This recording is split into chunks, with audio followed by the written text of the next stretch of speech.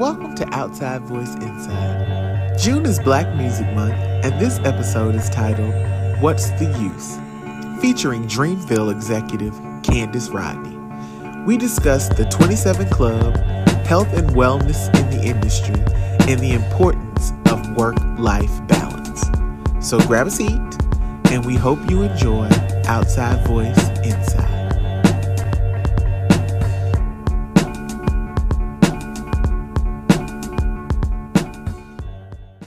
Y'all, welcome. This is episode 22, the last episode of season 1 of Outside Voice Inside. Thank you all for coming on the ride for 22 episodes. What's the use is the episode. That I know that sounds odd, but we'll get into what that's all about. However, we have a special guest. We're going out with a bang for the last episode of season 1. We'll do introductions. You can start, Tamara, and I'll take it over. You all know me. I'm Tam Joyner, and this week I am a donut dolly. I'm a Stranger Things fan, and I'm a chocolate rum cake maker. Those are my goals for the week, and hopefully I will achieve them very soon.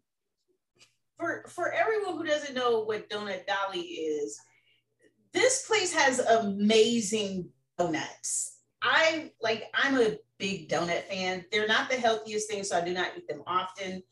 But Tamara hyped me up for this apple fritter that is the size of her head, and then I get there and there is no apple fritters, and I am super fucking disappointed. Dude, that means they're good because they were all gone by the time we got to the shop. It was completely like they came in, rushed, and got all the apple fritters and then dipped out. Like, I was like, what the hell? This is in Atlanta, you guys. This Donut Dolly on Howell Mill off of Highway 70, Interstate 75, whatever the fuck it is, 75. But their donuts are amazing. They have like 4 different tiers of donuts for the cost. I had a Mikey. I decided to have a Mikey, and the inside was, I don't even know how to describe this. It was just delicious. I was like, it was like a chocolatey Claire kind of with the... No, there was no chocolate. What was that on top? Was that peanut butter? That was a piece of bacon, nigga. I thought it was some peanut butter or something that kept the bacon on there. Well, damn. No, it was like a caramel, there was like cinnamon, there was butter. Okay. It was just a whole bunch of calories that I didn't need, but it was comfort food. Absolutely delicious. I just ate my vanilla glazed one, but I did have a hibiscus. I still have my hibiscus one. My sister had a s'mores one, and I got a Dolly, which is actually a creme brulee donut. So, Candace, when you come back to Atlanta, we'll take you. Yes. I'm trying to figure out the rules because I'm like, could I jump in? Like, I definitely ate a donut today. Yes, this whole conversation is double dutch. Yes. Just wait to be introduced. Like, can I just dive in? No, we're getting to you. The magic word, which was donut, and I was like, ready. We're getting to you. I'm Sid Delano, the co-host of Outside Voice Inside. And this week, I have been a moving ass fool in the disgusting heat of Georgia. This is going on week 3 of my bug has left me. She'll be back in 2 weeks though. I'm super excited. And I was also reminded this week that I am a bad boy lover. That has nothing to do with, I'm talking about Puff Daddy. Agreed. Did you watch the doc though? Yes. I haven't watched it yet. Yes, that's why it's because people like me and Sin have gone from BET Awards to like Netflix doc and just living in all the bad boy glory. Yeah. And my bad boy glory, Candace is really aligned with the conversation because I had plans to talk about this once we got into the music, but I'll bring it up now. My love for bad boys started in high school.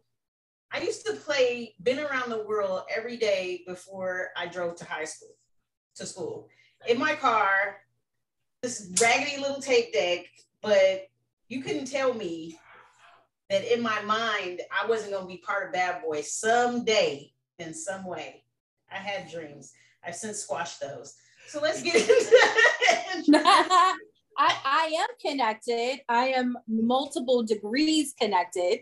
But when I was in college, I did work for 8 Ball and MJG, who were signed to Bad Boy South. Yes, so they there was were. a moment that we were involved and Puff was around, and I will take that, moment to make it feel as if I was part of the Bad Boy family, even though I was not. He would not ever know who I was today. Fine. Which brings us to Candace J. Rodney. This is one of my long-standing friends. I met Candace when she was 17 and I think I was 19. Mm-hmm. So I've known her for at least 2 lifetimes. I met her. She was a humble little tennis player who just wanted to get good grades. And she has excelled so much in life. I'm so proud of Candace. She has become a lawyer. She has also become a executive producer of several projects, one of which was on Netflix. I want to say, when did that come out? Last year, Candace? Last February? Yeah. You're talking about, yeah. If you haven't seen it, you guys need to check this out. It was, let me see. My memory is farting right now. Amen, The Fight for America. Yes. 6-part Netflix docu-hybrid series that was hosted by Will Smith. If you haven't seen it, it's super good. It's actually pretty good to take a listen or watch it now because... It's about time to visit it. Based on that's what I was about to say. Everything that's going on in this shitty country, this is a reminder, where we've been, where we're going, all of that. She moved on. She's still doing film and TV stuff, but she's over at Dreamville now as, their executive vice president, and she's the president of Dreamville Studios. Candace always has something going on. I have only known her to succeed in life at everything she does. Anybody who is aligned with her, she makes them 10 times better. So give it up for our guest, Candace Rodney. Thank you. Y'all editing claps or anything? Do y'all do we can do it ourselves though. I was like, that's so good. I need an applause. No, that was great. Yes. How are you doing? I love that you said she always has something going on, because if that wasn't a word, that was so true. I'm doing great. I got dressed today. I put on a little lipstick, put on some earrings for my friend. I'm showing up and showing out, probably much better than I have in the past few months. So I'm excited to be here. And I feel really special. I didn't know I was the last guest of the season. So this is a special moment. This is memorable. Yeah. This is memorable. Oh, hell yeah. I'm super excited you're here, Candace. Super. Thank you. And we're taping on shitty ass Independence weekend. So, we will always remember this episode. Candace, you become cemented in our thoughts. Speaking but that's how I feel.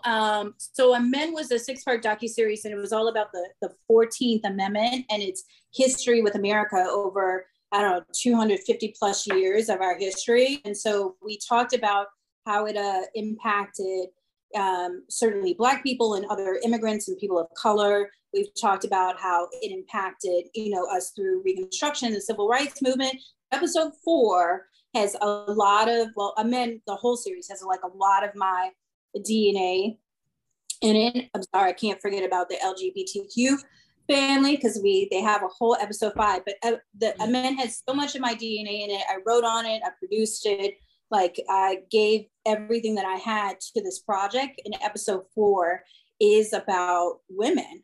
Mm-hmm. And we spent a lot of time in the writer's room. We spent a lot of time as producers talking about Roe and what would happen if this was reversed, and what would happen if all of these like life-changing Supreme Court decisions, what would happen if they were reversed, because we're in that space and then it got reversed. And I think I've been depressed since, because it was like everything and all the hope that I had. And it wasn't just about that decision by the Supreme Court, it's about it affected who I thought I was and my worth to this country. And it also put me on a spiral thinking about, oh shit, like what's next? And then all of so I've been living in the Handmaid's Tale for the past like I was about to cuss and I caught myself, but I forgot. You can cuss.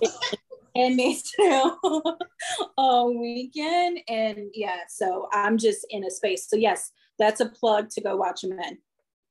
But you know what the crazy thing is, we as Black women have been living the Handmaid's Tale since slavery.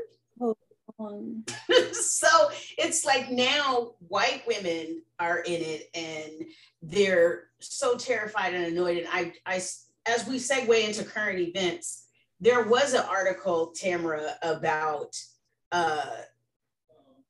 white women, this affecting them in ways that they were not prepared for, and how this is going to affect rich people too, whether they think it's not. Right. It is. This literally is going to affect everyone.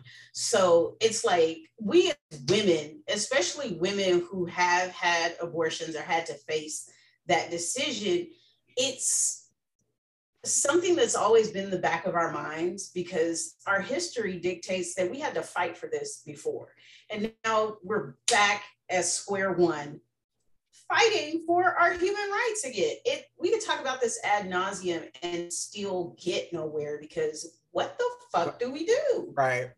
That's really. So, I mean, but this was good to segue into our current events, because one of our current events, it happens to be about abortion travel. So this week, and what had happened is that since the Roe versus Wade was overturned, there have been a lot of corporations who have decided that they're going to provide travel to other places if the state that their employee resides has a ban on abortions. So there's like a laundry list of companies. Like, so some of the companies, I'll read some of them off: Amazon, Bank of America, BuzzFeed, Cigna, Citigroup, CNN, Comcast, CVS, Dick's Sporting Goods, Goldman Sachs, Hewlett Packard, IKEA, Kroger, the New York Times, Lyft, MasterCard. So this is Paramount. It's just a couple of, there's a long list, but that gives you an idea of the companies. Well, one of the companies is our lovely Starbucks. Starbucks has crack in it, I'm convinced. Because the way that people line up for Starbucks, including myself, to get it and sit in the drive-thru for hours to get Starbucks. But Starbucks is also one of those companies that has decided to provide abortion travel for their employees. But there is a stipulation. Currently, Starbucks is fighting tooth and nail to prevent their locations from becoming unionized. So what has happened is that they will provide the abortion travel, but if you are a part of the union, you do not fall into that category. So you cannot get that benefit if you are a part of a union. So now I have to decide if I'm gonna get all of my iced coffees from Dunkin' Donuts, because This is some bullshit. Starbucks, like, what the fuck? They fought I don't understand that. Like is that really because of union rules, or are they dangling that out there because they don't want their employees to actually be unionized? Yes, and it's like the carrot. Why are you dangling the abortion carrot? Like, out of all of the things that you could, I guess it's a hot topic to throw out there. By the way, we will cover your abortion if you join the union. But it's like, come on, Starbucks. It's very sinister. Everywhere, free cups of coffee. Why don't we start there? Right. That's the smart way to do it, right? It's sinister when you present those options to people, when you know these people are trying to get a union together because you've been mistreating them. And all of a sudden you're going to come and use that as a means to, it's just, I don't understand what's wrong with people. Like, remember your humanity. And I hate, you guys remember back, like some years back, they'd be like, corporations are people too. No, people make the corporations. Under the law, they are. They're treated like people. So that's where people get that saying from, because like illegal are, which is also still fucked up, but it is. It is. Because how would you run a company without people to do the work? Like, don't do this. And they made that up for tax reasons. Reasons. That's it. Absolutely. Yeah. Trying to get money, trying to save money. So, Isn't Starbucks the place during 2020 and all of the racial injustice and the protests with George Floyd? Aren't there the place that had the two, they had the Black men that were having a meeting, and then they okay, I was like, I didn't want to like spill all the details and then it not be Starbucks and I'd be like, oh, my bad, Starbucks. But I thought it was. Because I remember when they were dealing with, just biases, right? And how to deal with racial injustice. And it felt like they missed the mark a little bit on that too. It was like, let's have a day off to talk about biases. Like, they did a whole company training in one day. They closed all the Starbucks for like one day. How about give Black people a free cup of coffee? Like, give us something. Don't take things away. It's only $3. It's a mess. It's a whole mess. Moving on from Starbucks, Tamara, tell us about Delta. I do not have the details. All I know is they were offering $10,000 to people to cancel their flights on overbooked flights. Okay, so this is crazy because it seems like overbooking flights is like standard practice now. Everything is overbooked. And I don't know, Candace, because you travel. Sometimes when you check in on a Delta flight, and I don't know if I've never had this happen with another airline, but when you check in with Delta, sometimes when you check in, it says, if you are offered will you give up your seat if you are offered a certain amount of money? It asks you that before you check in. So it's kind of like you can volunteer to give up your seat ahead of time because they know that the flight is already overbooked at this point. And most of the time, sometimes it'll have a dollar amount and sometimes it doesn't have a dollar amount. Well, this particular flight was, and this was weird because we were saying that it was such a short flight. It was a flight from like Grand Rapids, Michigan to like Minnesota, St. Paul. And they were asking for 8 people to give up their seats and they would give them $10,000. Like, and they were like, if you have Apple Pay, you can get the money right now because we'll just send you the money. And so everybody was like, $10,000, that seems to be a lot. But what Delta did recently is that they raised the amount that they can offer people, and their amount is like up to $10,000 that they can offer people if they want to give up their seat in an overbooked flight. And so I was like, I mean, that's a no-brainer for me. I would have just got on up and been like, as long as you get my bag from underneath, like, I'm good. Like, give me the 10 G's. I'm ready. Like, I'm ready to keep my bag. 10,000. Let's go. Like, have it. Yeah, so it's just, they're overbooking flights, but this is like a larger issue. So we can give you $10,000 because we overbooked the flight, but we overbooked the flight because we're short on staff because we decided that you shouldn't wear a mask on the plane and people have COVID and we don't have enough people to work. So it's a result of something that they created. So, because I know when they were talking about the mask mandate, they said that the CEO of Delta was the one that actually was heading up the fight to get people to not wear masks on the flights. So you started it all, and now you have to give up $10,000 for people to give up a seat because you don't have nobody to work because everybody's sick. It's like it's not working smarter, it's working harder, and the whole thing sounds stupid to me. Now, I take the $10,000. Hands down, I'm taking the $10,000. But if you had the necessary flights, you guys, they've been canceling flights. Like we went to, like my parents, we went to Jamaica. We took my parents to the airport so they could go back home the next day, get home early so they could rest. We dropped them off at the airport. By the time we got back to my apartment, they were calling us talking about something. They canceled our flight. So my parents sat in the airport for 8 hours to get on a flight to go home. That's crazy. And that's so the thing is that fix it, Jesus.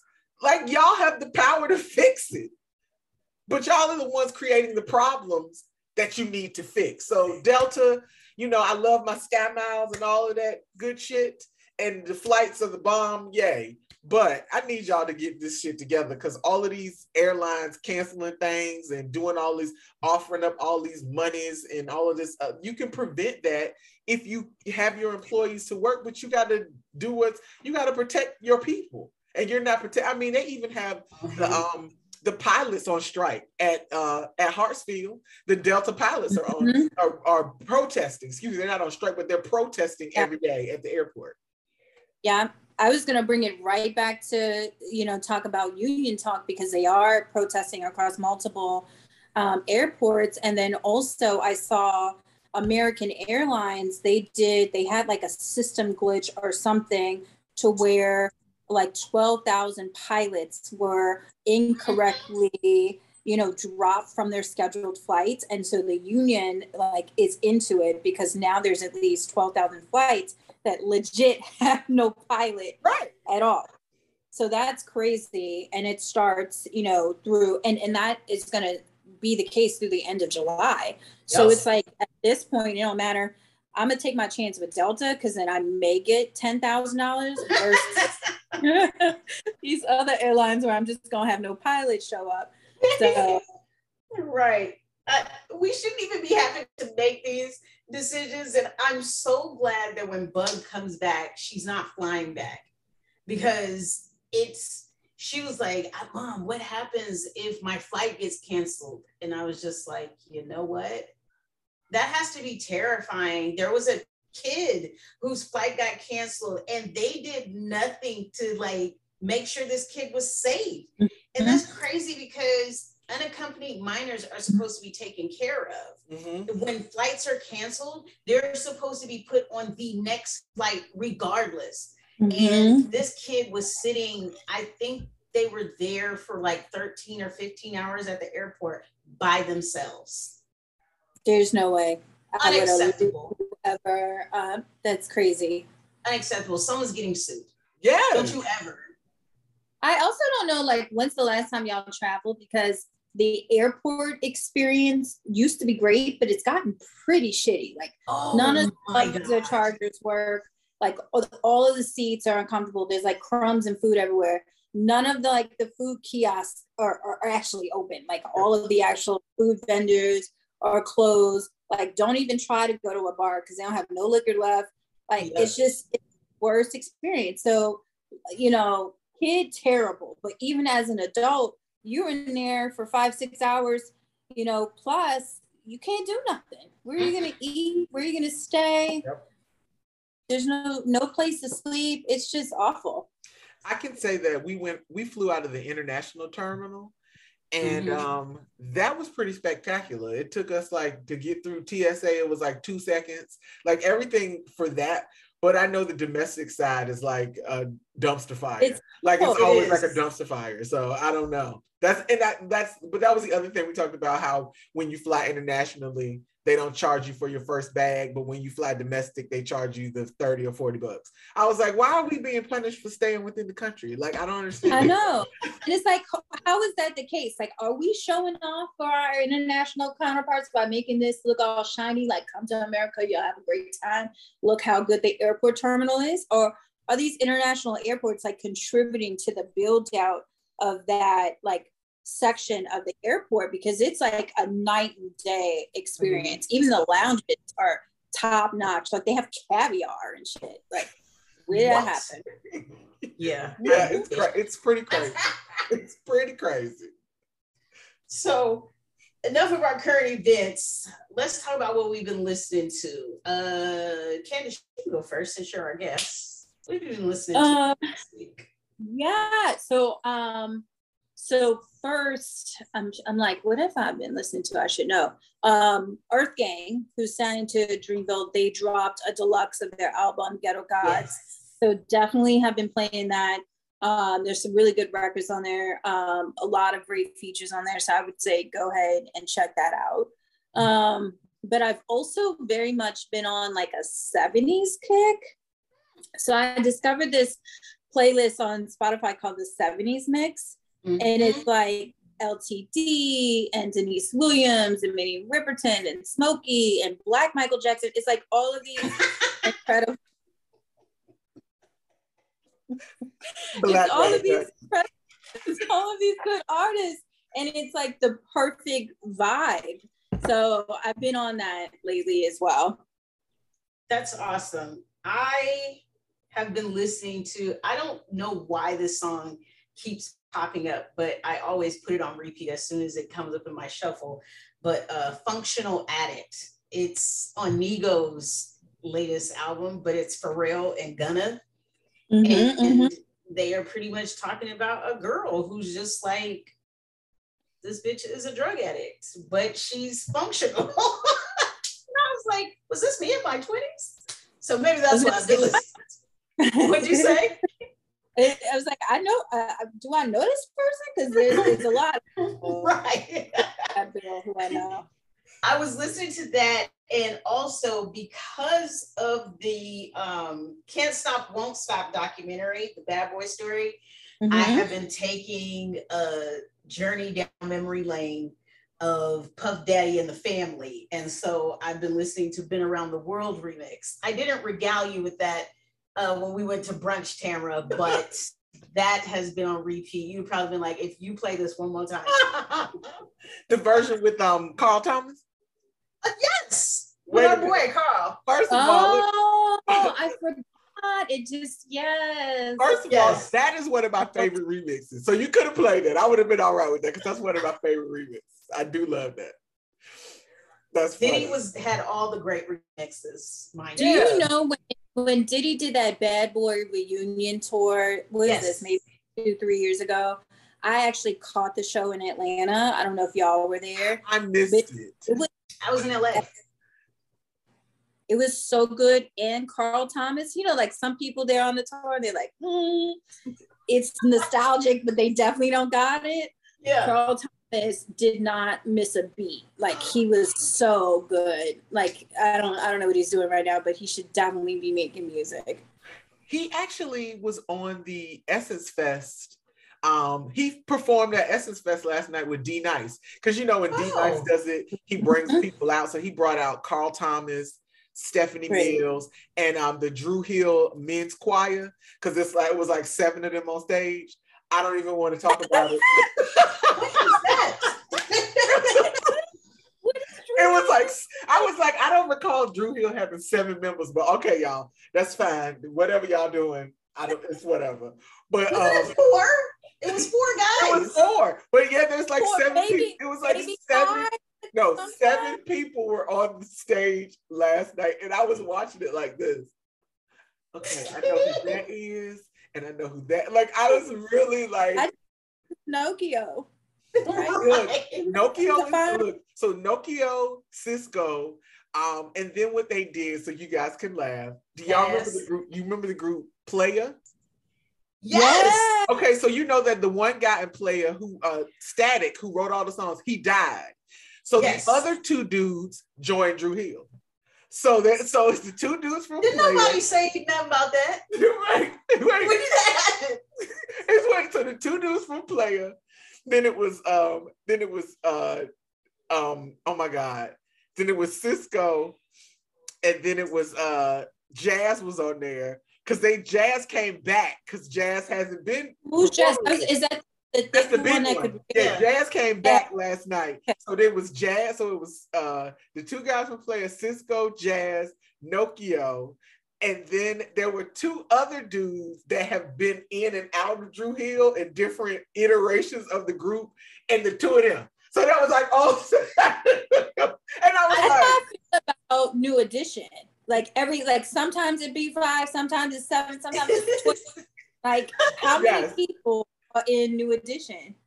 But it was funny because everybody on like social media was like, "What in the Drew Hill men's choir?" I was like, "I do not know what's happening."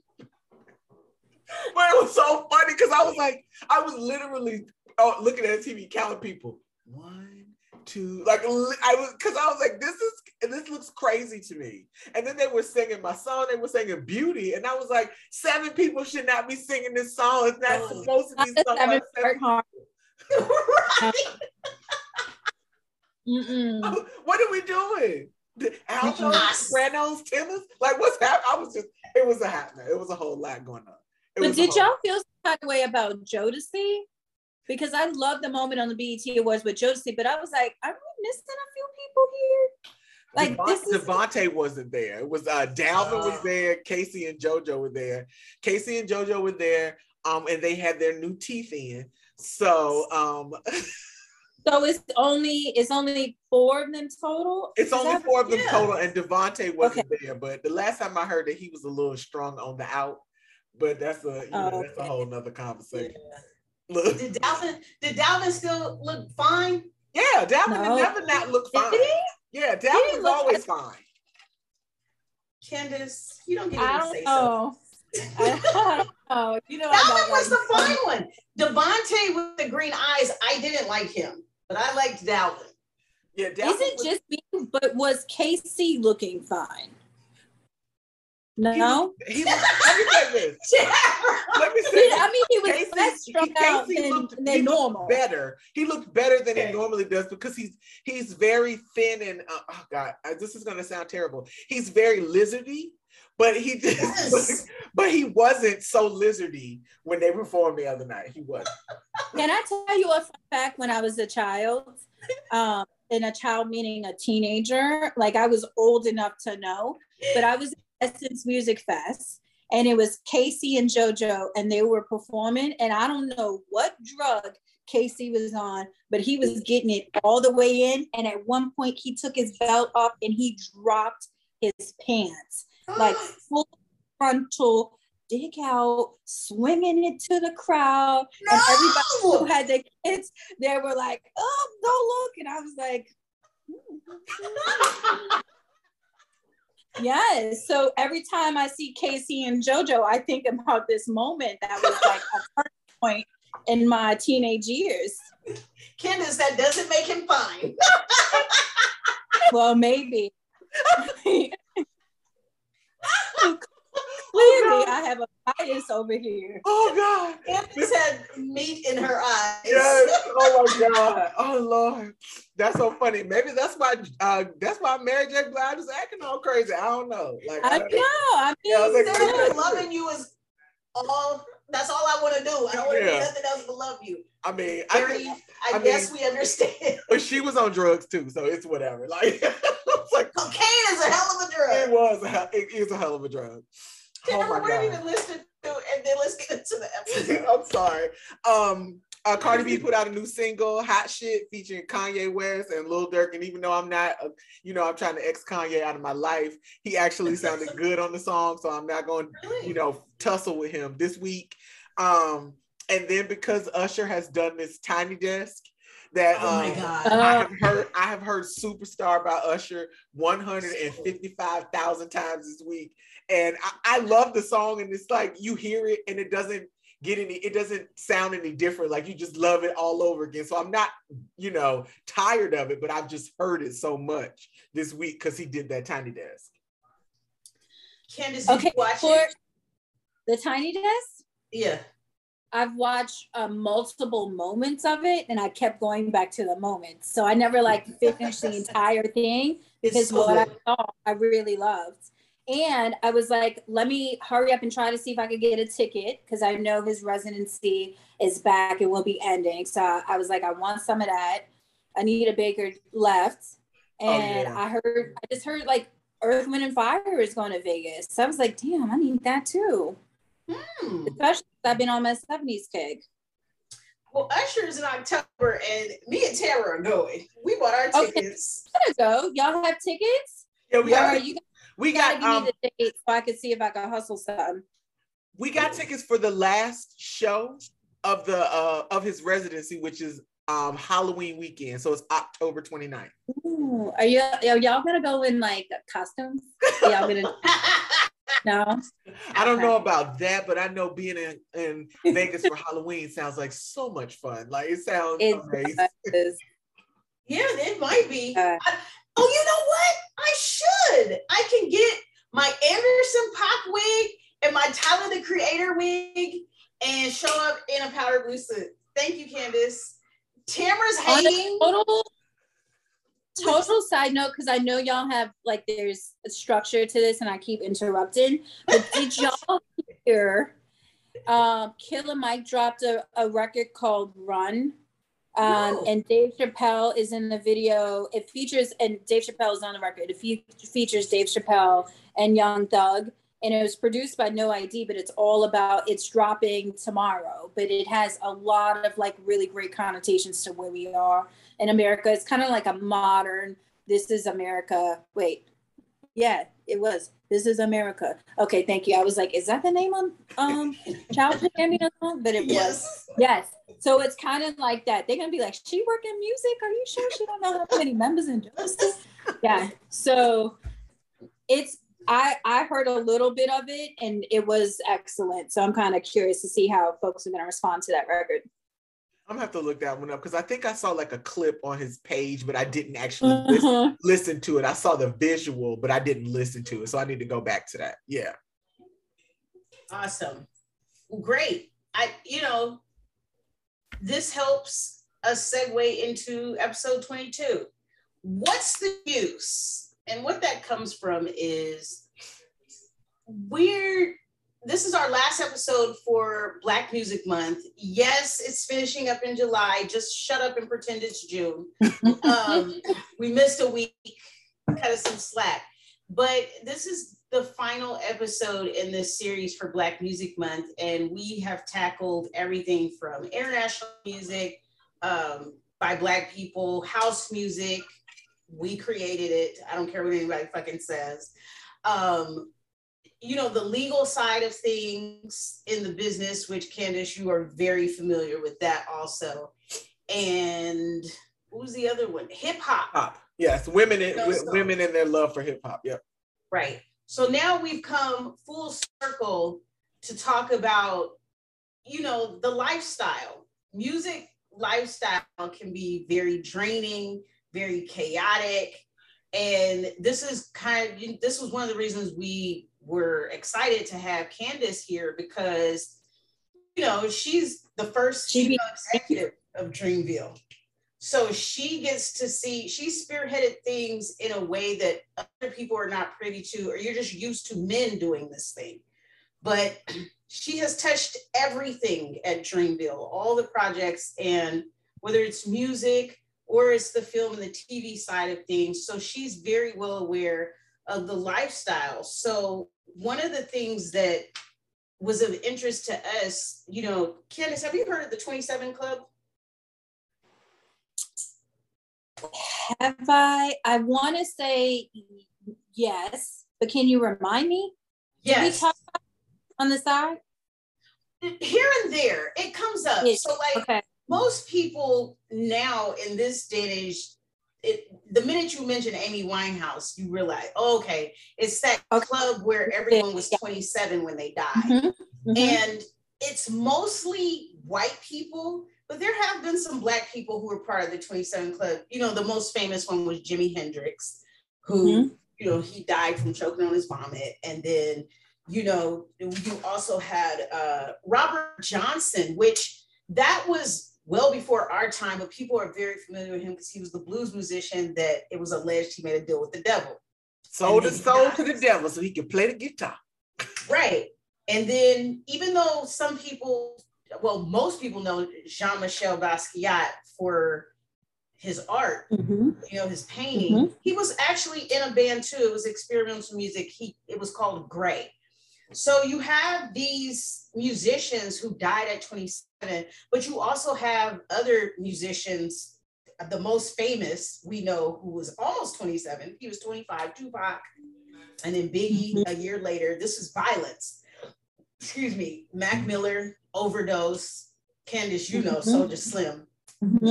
That was a murder. And so you have all of these young people who are in their, you know, in their 20s, even to their 30s, like Nipsey Hussle.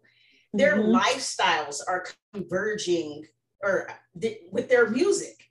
And so some of them are predicting their deaths. It's almost like they write it into their lives. But you also, if you look at more people who have died young, they're dying from things like brain tumors, aneurysms, cancer, and it's a lot.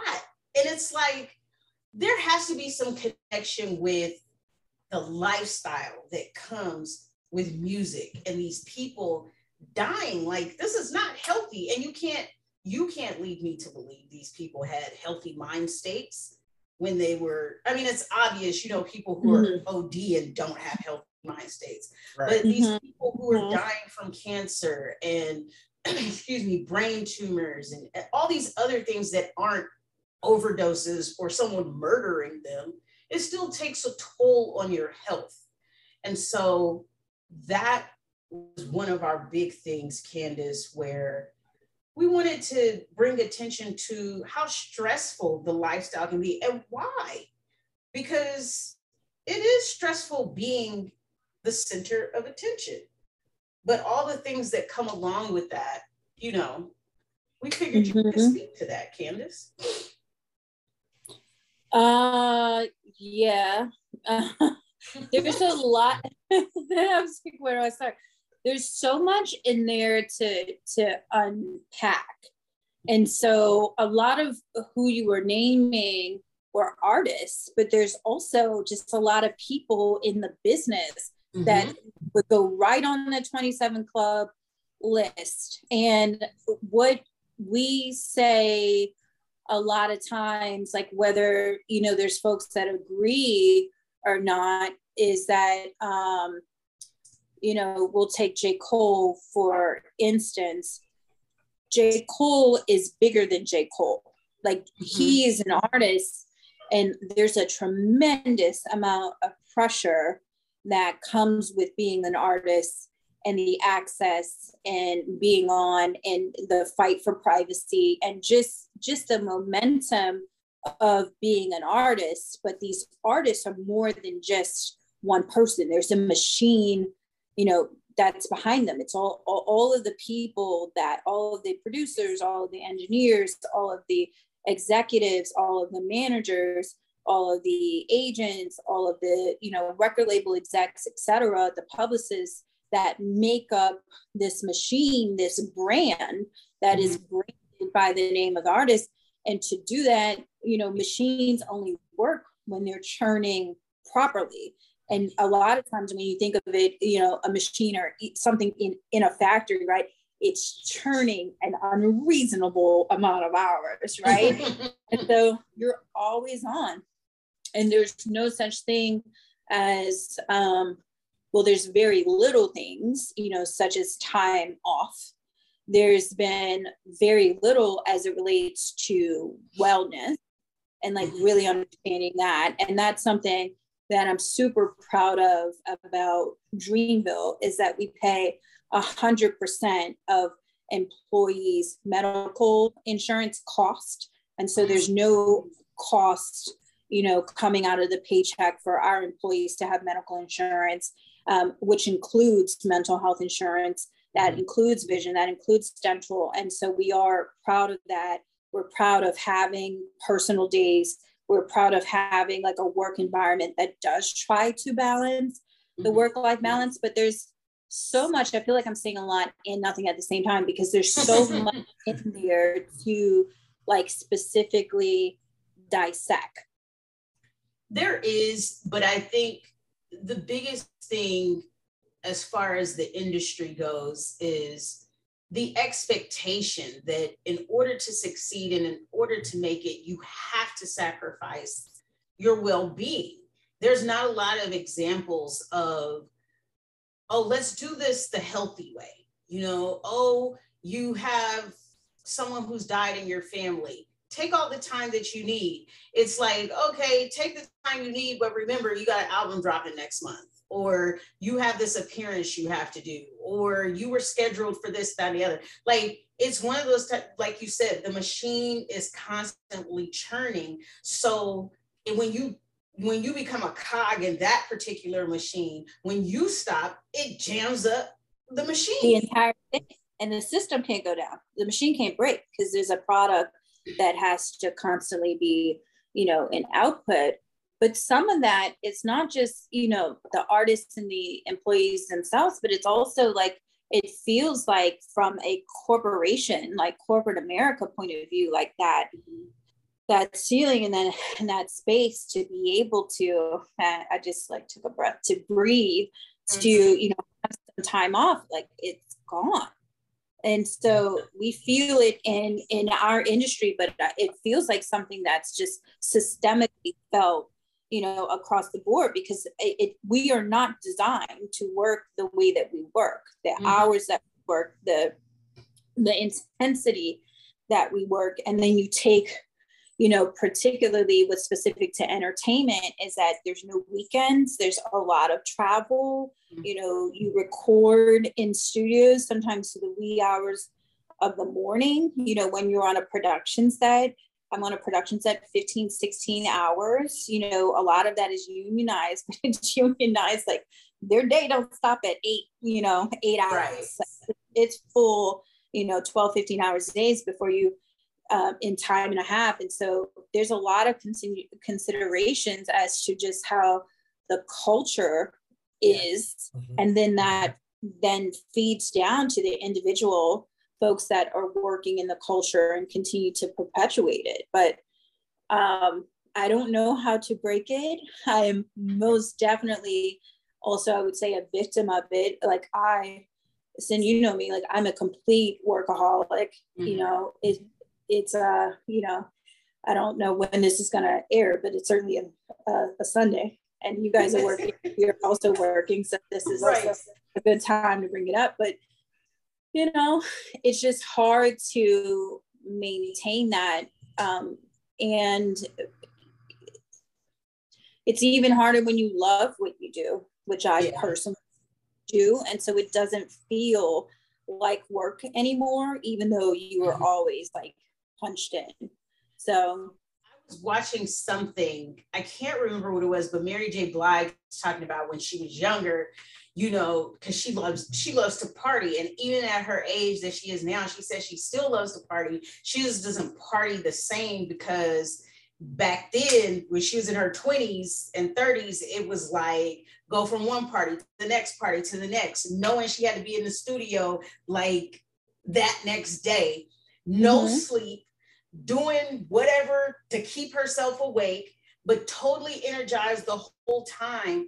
And now she was like, don't get me wrong, I still party here and there, but it's not back to back like that. Like when I need a nap, I full on stop and I go take a nap, because my body is not gonna keep going. Like she was like, I pushed myself to the max.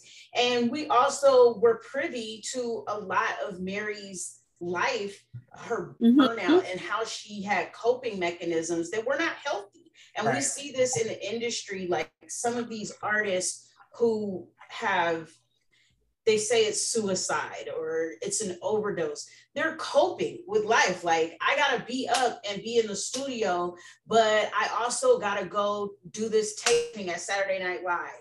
And then I gotta do this interview back at the hotel at this time.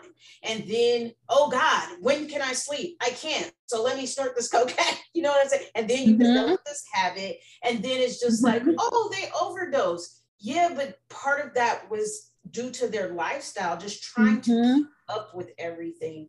And that was one of the things, as far as the music industry goes, it's it almost seems like it's an expectation that that is going to happen if you want to be a superstar.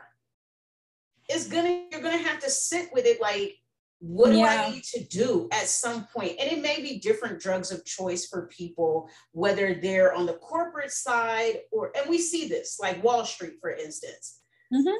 It's common knowledge that a lot of people on Wall Street back in the 80s, I don't know how it is now, but back in the 80s and 90s, they had to be there for like 12, 15, 16, 18 hours.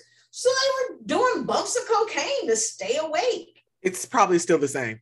It probably is, because money never stops, right? Right.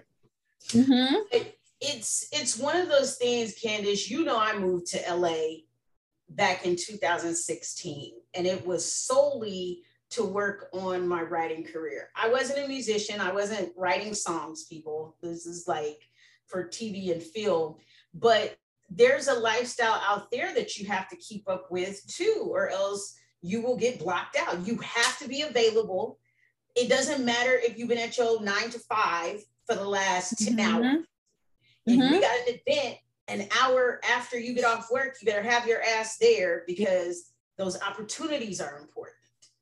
So yeah, well, there's a lot of stuff like that outside folks would think, oh, you're having fun, but there's a lot of things that are work for me. Like when I'm at a festival or when I'm at a concert, like it's still work for me. Like I'm working, like I am greeting our guests. I'm running back and forth. I'm making sure that people are in their spots. And even if I'm just sitting there enjoying the show, it's still, I'm at work, because I don't have my personal time. You know, if I'm out having drinks or dinner, that's work.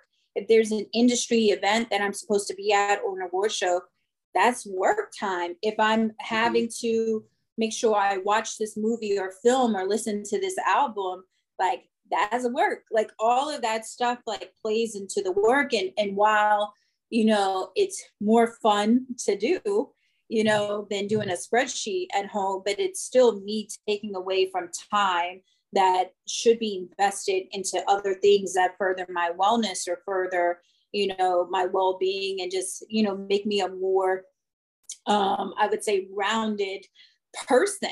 Like that's time taken away from those things. And so when you add that on top of working a job that has non-traditional hours, on top of, you know, those industry expectations, because of the culture, you're on all of the time. And that's just me as an executive, you know, artists even more so.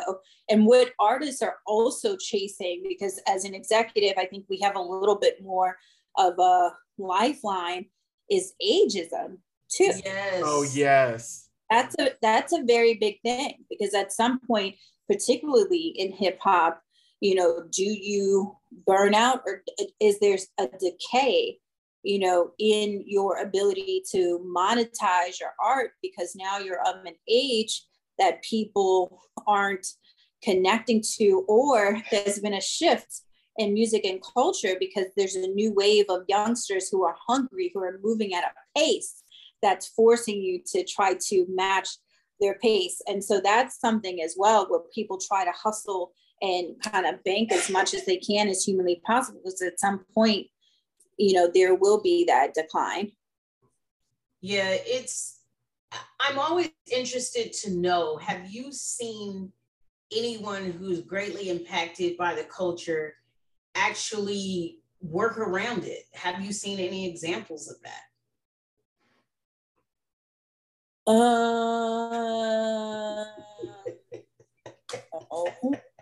You've been doing this for a while. I've been doing it for a very long time. I've been doing it now about 24 years within the entertainment space. I've seen people every so often, and I will say younger executives are much better at this. And sometimes I'd be looking at them like, you lost your mind. But when they will say no, they will set boundaries. I can't work today. or I have to leave early today because I have this yoga class. And I'm like, you got a yoga class, but I have to catch myself, right? Because what they are saying is not about the class. What they're saying is my life and my wellness is important to me. And I need balance in that. And so I've seen that happen a lot with young folks. And I'm at least the type of manager that is respectful of that. Mm-hmm. And I've seen certain artists, we have artists on our roster that do like a really great job of incorporating wellness into their day-to-day, into their practice, like whether that's, you know, going to therapy or meditation or exercise or yoga, or just spending time with their family, saying, no, I am not doing this. I'm not taking this show. I am not reachable. I am not traveling. I'm not on this project because my time with my wife or my time with my wife and kids is incredibly important to me. And so I learn more from folks who do put up those boundaries, because I have never really been able to in my life, which is something that I, you know, consistently work on. So it happens, but it's still like the vast majority of people like just go. Yeah, and I think that's why these things, as far as the music industry goes, why these people get to the point where people who didn't have drug habits before all of a sudden have them. And they keep them the entire time they're working in the industry, because it's a competitive industry. Mm-hmm. Like you take a nod for 2 seconds and somebody has zoomed past you. So you have to be like, oh, how do I stay ahead? How do I get these platinum plaques? How do I get these award-winning shows? And it really is, I think I was reading Will Smith's biography, and he was saying, while everyone else is resting, he's working. Mm-hmm. So you think you need to sleep 8 to 12 hours. I'm working during that 8 to 12 hours that you're asleep, and I've already gone past you. But I think while we have been conditioned to think of that as admirable, right? Like, oh, they're dedicated, they're willing to do whatever. It does, in that same book, he shows how it has affected his personal life, it's affected his relationship with his wife, and it's affected his relationship with all of his children because of that ambition to stay ahead. And so I don't think it's any different for musicians, because you see there's new music, you know, like you always be like, I hope don't nobody come by my house and give me mixtapes. No, I mean, I do. I mean, that's my biggest fear, that somebody knocks on the door and it's like, here's a mixtape. And I'm like, like, you know where I live? Because trust me, I get the phone calls and they be like, is this Candace Rodney? Or they say, is this CJ Rodney? Because that's on my IG. And as soon as somebody calls CJ, I know that they really don't know me. And I'm not going to say what people who know me call me, because, because I was little Instagram people to start calling me that. But like, I always know when it's someone who legit doesn't know me. I'm like, oh, you have the wrong number. And they'd be like, we know it's you. I'm like, oh. Like, that's crazy. Like, people are crazy about their dreams. But when you were talking about will those, then like what came up for me is also a lot of the examples that you talked about, we're talking about people of color. Yeah. And so where I think a lot of what Will was, speaking of came from, like, he has talked about so openly, like he had this goal and the people around him knew what the goal was. He wanted to be the biggest movie star in the world at one point in his life. And so in order to achieve that, like, he is breaking the boundaries of race, of gender, of sexuality. He has to be as neutral, but he also has to be as ahead of everybody else as humanly possible. You go and work films in China, you're gonna be the first one on set. His memory is insane. I've never seen, I'm picking up a receipt from a table. I've never seen somebody be like, okay, I got it, and hit every word. Like, so he took like additional training to get his memory together. He took additional training to understand human behavior and how, like, you know, the mind works. It's crazy, but all of those things were part of his working. And while you're sleeping, he's bettering himself. He's changing his body. He's making him, you know, proficient as an actor, as an artist, as a human. And all of that goes to the point of it is so much harder for us than it is for them. And so we do have to work 10 times harder, and we do have to be, you know, have to do 200% just to, you know, move 50% forward. Like, you know, like we just have to do so much. And I see that pressure come down on artists, particularly artists of color, that I do not see and have not seen in other aspects of music. Now, they may have some different things to worry about that we don't have to worry about, but that definitely, I think, comes into play as well. I think the whole wellness thing too, me and Tamara were talking about this earlier because, you know, I was moving this weekend and I was like, maybe after I record, I'll go finish moving like the little odds and ends. And Tara was like, what are you doing? Like, just, you can do that tomorrow. But in my mind, and this is how our generation was conditioned by our parents, that if you are not constantly doing something that can be considered productive, you're being lazy.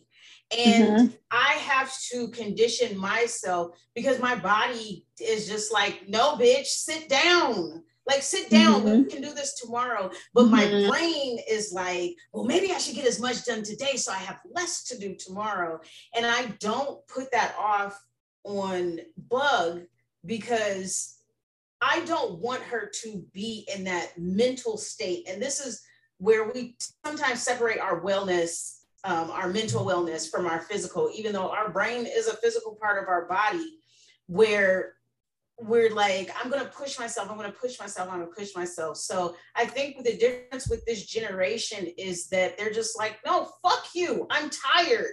I'm not going to push myself. That doesn't mean I want it any less. It just means I want to be alive to achieve it. So with Bug, you know, she negotiated with me. I don't know if I told you she was on the honor roll. The last semester of school. And she told me, she was like, listen, if you want me to do the honor roll, which, by the way, you guys, I do not push her to be on the honor roll at all. This was her choice. But she said in order for her to maintain those grades, she has to get 10 to 12 hours of sleep a day and don't bother her on the weekend. And I was like, okay, let's see if you do it. Straight A's. But it was that need, that recognizing that sometimes we as adults, we push off to the side. I can just push myself a little more. She had boundaries. I'm not doing all these things you want me to do on the weekend, Mom, and get my rest. I can't. One has got to give. So either you want me to help you and I be a C student, or you figure that shit out and I get straight A's. And I've seen the difference in who she is becoming when she has that autonomy to actually take care of herself.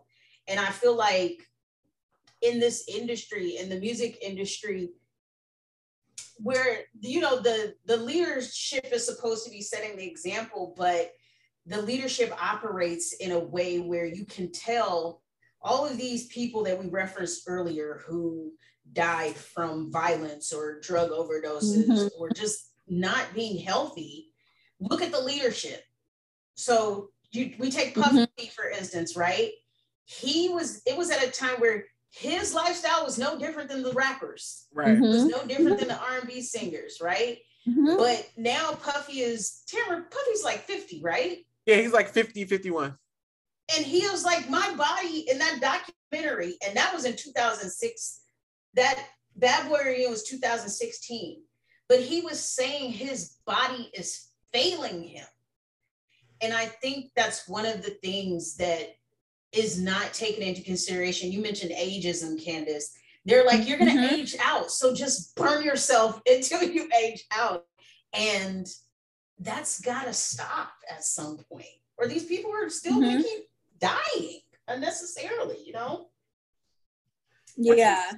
I was going to say, but you noticed something that I noticed as of late is that, remember, and you guys will know this from like a few years ago, probably about 4 or 5 years ago. It was the you sleep, we grind people. Remember those you sleep, we grind people? Where are those people? Like, I don't see that's a message that I never ever see in the anymore like I used to 4 or 5 years ago. There's no more we sleep. It's like we sleep. Like I'm asleep, y'all go ahead and grind, I'm going to sleep. But it's like, it was like, that was really the mentality behind a lot of people in the industry. It was like, we have to keep going. And then it was all of a sudden, like, somebody was like, yeah, I know that's not really healthy. And then it was like, all of a sudden, you just don't see that messaging anymore. And I don't, I'm not saying that it was like everybody was doing it, but it was like everybody was saying it. Like, I'm getting this done, y'all in the bed, I'm doing this, I'm making these things. But I don't see that messaging I don't see it at all, actually. I used to see it a lot, and now I don't really see it at all, now that I think about it. I definitely think there's a shift. Like, I see it. I think there's a true generational shift. And I play all the time, and maybe I should stop playing this. But when you were talking about Puff, it made me think about, like, one of the mottos, can't stop, won't stop. Like, and so, like, thinking of that, he has this one video where he's like making a deal, and I guess he got it done, and he's like, whatever I want, I get. And he's like, yes.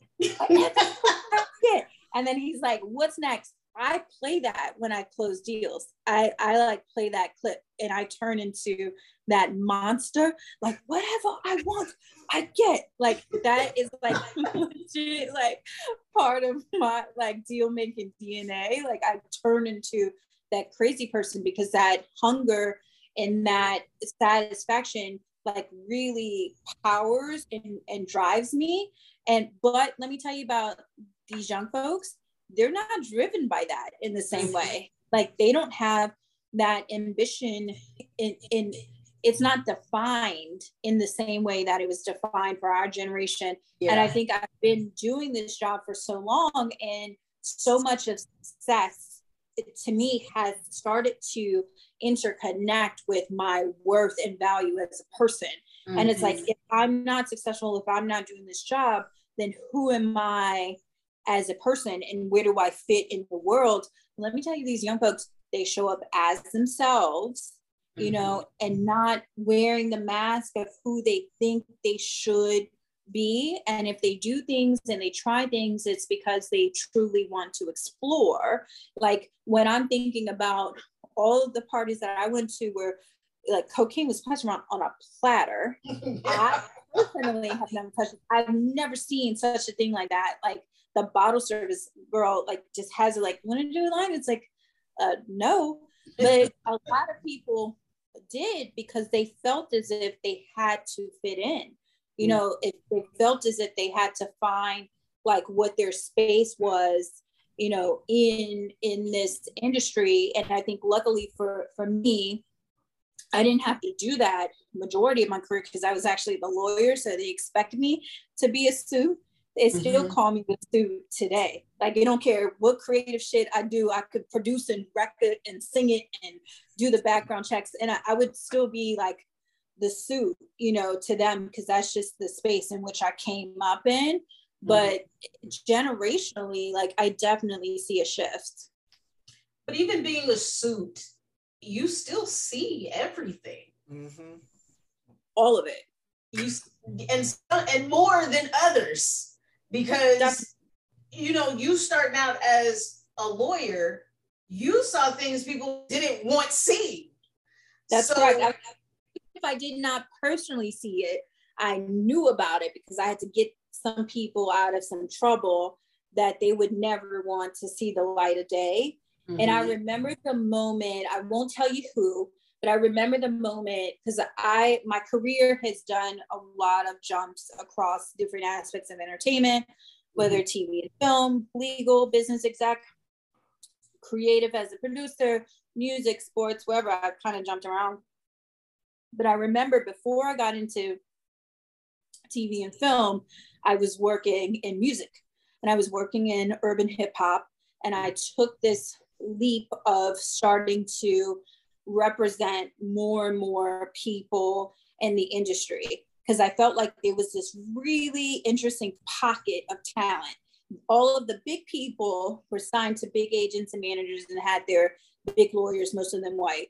And then all of the coming up people like didn't really have enough to afford a lawyer, or they weren't quite there, right? But they had like this good middle section. And I remember when I was at an agency at some point in my career, they called them like the D list. I was like y'all consider that the D list? Like people who I listened to, like people who actually had business going on in the world. So I was like, all right, well, I'm gonna take all these people. And so I started to really build a name for myself as a lawyer within folks, within hip hop, with folks who, you know, weren't selling out stadiums, but also weren't like pushing mixtapes.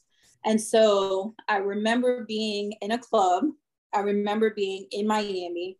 I remember being with super notable people within hip hop, and I was in VIP with them. I'm still a lawyer. You know, I have been able to ride this line of having fun, but I always knew the rules. There's certain things that I couldn't do. I could never date anybody who I was working with. I could never, had to be very careful, and I could never, you know, have sex with anybody who was working with. I could never dress promiscuously or dress with what guys would deem to be like, what does that even mean? I said that out loud and I was like, ew, like what is that? But I guess you guys know what I mean. The moment that I moved into the zone of the fun girl, it was over for me. Like I would not be trusted as the lawyer anymore, or I could not move in certain spaces. But nevertheless, so I had to find this place of like not being a narc in a suit, but also not being like a fun girl. So in the club in Miami, notable folks. And I remember this girl was like dancing with the people. There were bottles everywhere. It was Moet. So you know what time period this was in the world. This is when Moet was actually popular. And the girl pulled up her dress and she just had on like a thong. And the dudes who all had bottles shook up the bottles and started pouring champagne down the crack of her ass. Oh. And I remember they're sitting there in a moment and I was like, okay, I'm done. Like I'm done. Like I'm done trying to get people out of trouble for not showing up to a performance or something because they're high or they overslept. I was done with all the stupid stuff. I was done with people getting in trouble because of gun violations or, you know, minor drug violations. And I was definitely done with the disrespect to women. And I remember that being a turning point for me. And I got out of music. Like I got out of music and hip hop for a very long time.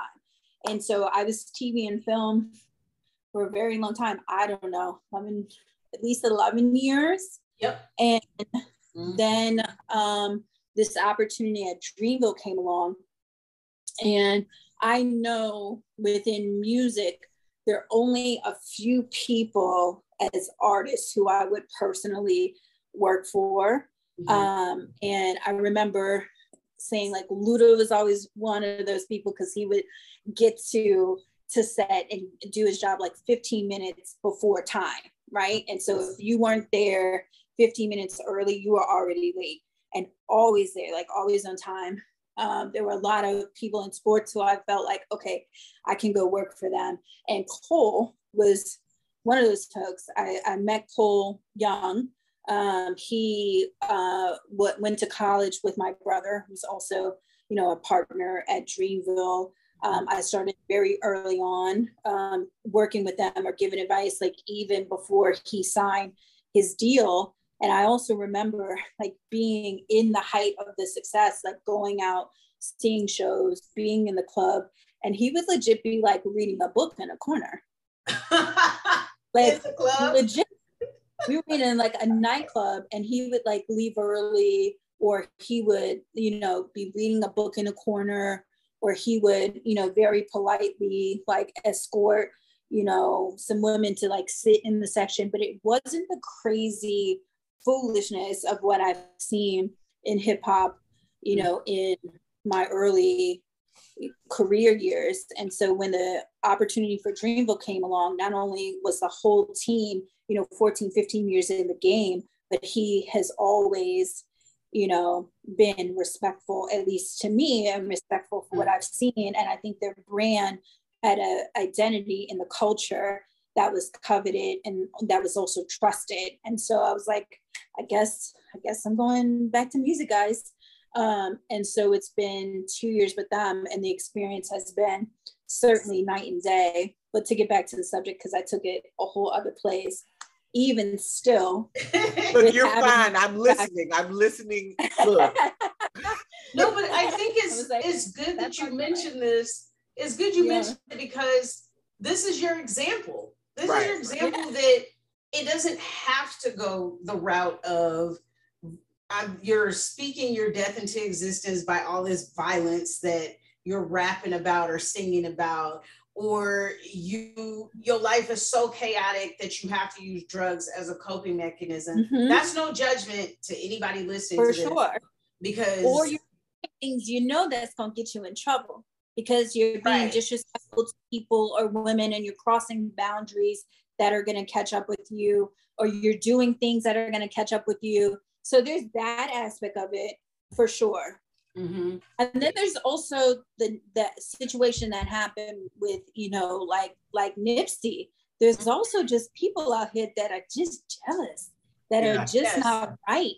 And so there's that percentage of folks, like, even if you've created these boundaries and you're not doing those things, you very much still have to watch your back at all times, because there's a target there on you just because you've been successful and you found a way to get out of the hood. And that may not fit as squarely into the 27 Club, but it's another, you know, version of some things that happen to people to where they, you know, are dying before their time. Yeah, like Pop Smoke was 20. It was a home invasion.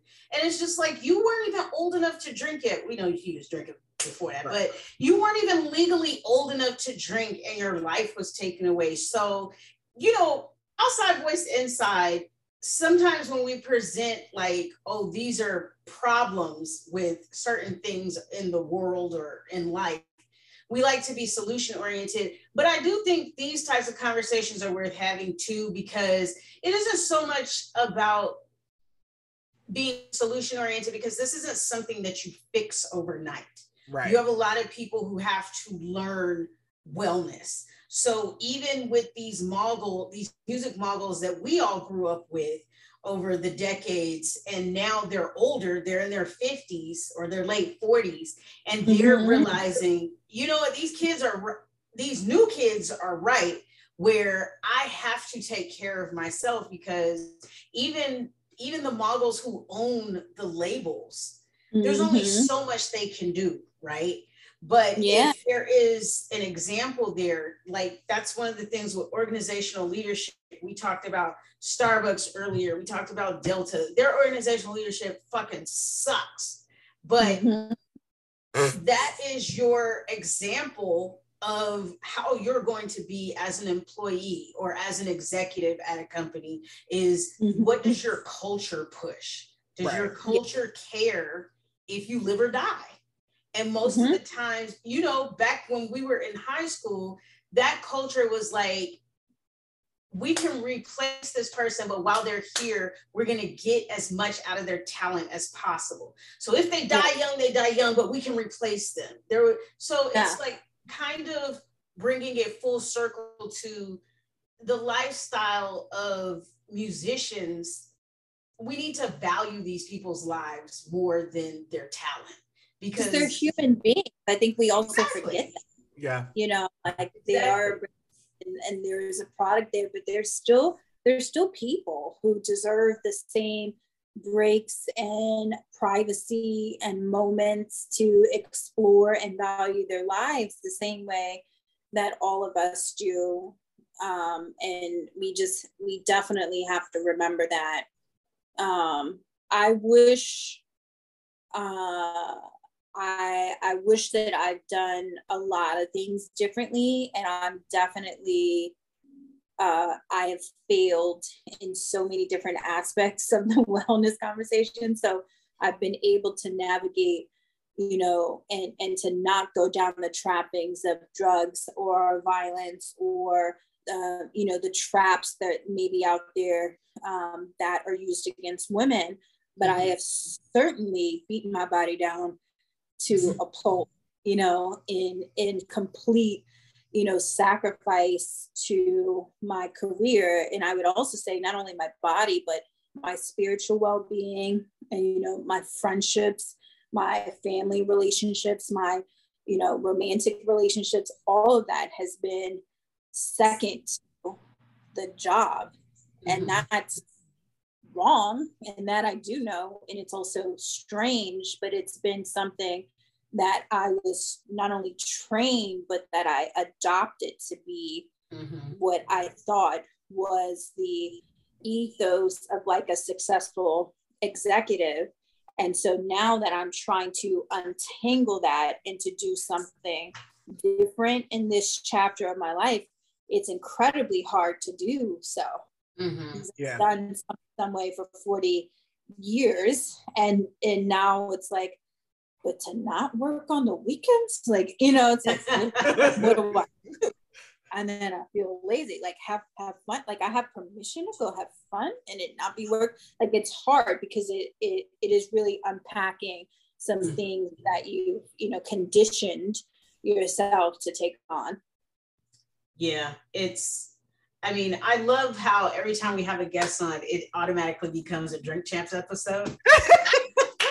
It does. Yes, do you listen to Drink Champs? I love me some Drink Champs. Yes, even though we're not drinking. I don't know if it's the drinks. I don't know if it's the questions. But they get some stuff out in those interviews that I never heard. I'll be like, word? Yeah. Or they they have good moments, but they find a way to make it like rounded as well. Like it's a really great like interviewing platform. So who would have expected that out of Nori? Who would have ever expected that out of Nori? Never. Right. He actually be like a Noriega like talk, podcast format hybrid. I would have been like, pass. So wrong. But it works. And I think when people are comfortable, and that's why I call it another Drink Champs episode, is because when people are relaxed, they talk more. If I'm firing off all these questions and it's like a job interview, this doesn't become fun anymore. It's just like that very podcast true. Was dumb boring and I'm never listening to those bitches again. And we strive to be a little more lively than that. We want people like you to come back on, because who knows where you're going to be even next year. Right. You know what I'm saying? In your trajectory of success. I'm either going to be running some shit or selling some ice cream on the beach. Like they can go away right now. Either one, Candace, you will be number one when you will be the bomb. That's true. So I'm in this space right now where I'm trying to figure out, what is next for me. And it's not even about the job. It's about exactly what you guys are saying. What did you say? What's the use? Yes. What's the use? What the fucking point? What's the fucking point of doing all of this and running a company like Dreamville or making money or having success and traveling the world? What's the point if you're dead? Exactly. And that's crazy. And so many of us as executives, or so many of us as artists, or just creatives in the music and entertainment business, are so close. And it's exactly what you said. It doesn't have to be drugs or gun violence, but heart attacks, strokes, cancer, just major surgeries. Like people are just dropping dead. And I don't want to be on that list. I'm not going to be on that list. Let me just say that. You won't. Yeah. We will not allow you. We will drag you back and not let you go. like me. Yeah. This has been great, though. I love. Thank you for being on our last episode for season 1.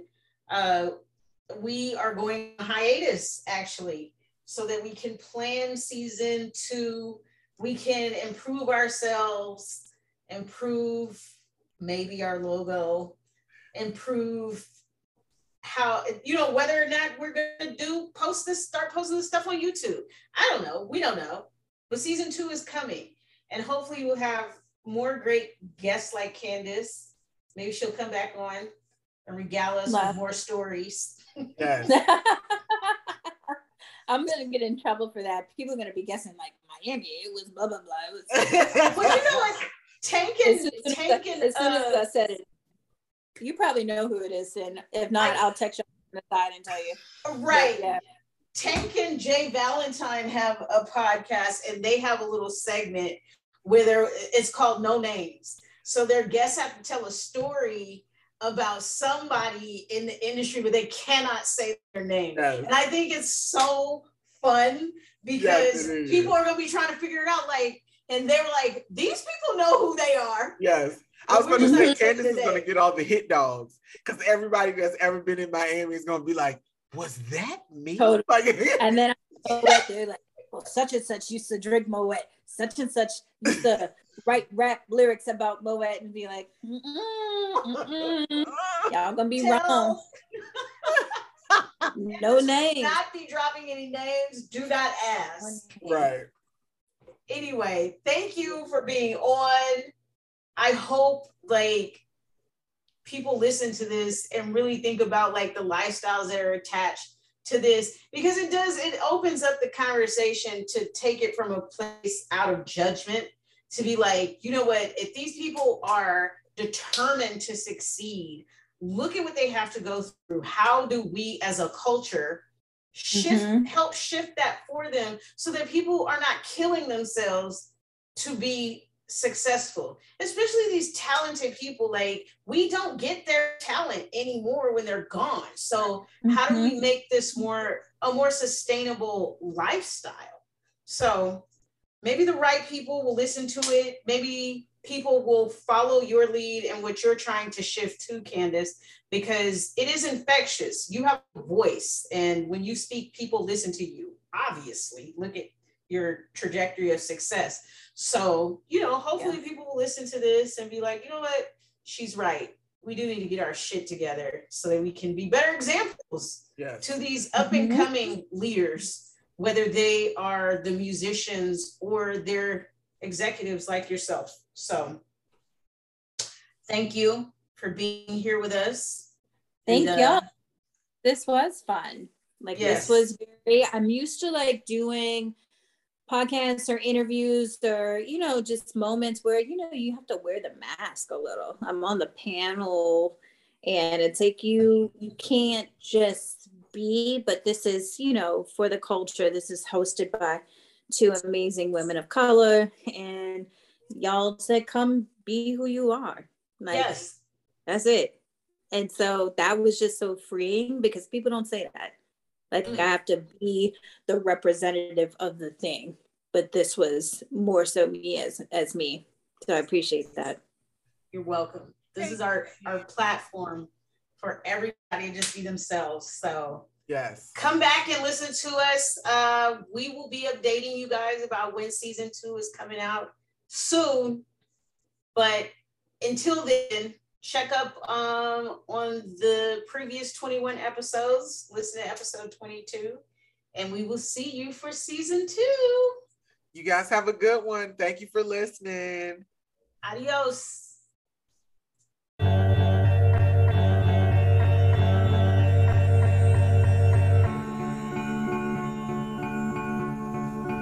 Please follow us on Twitter and Instagram at OVI Podcast. Subscribe on Spotify, Apple Podcasts, Google Podcasts, Amazon Music, and Audible. And thank you for listening to Outside Voice Inside.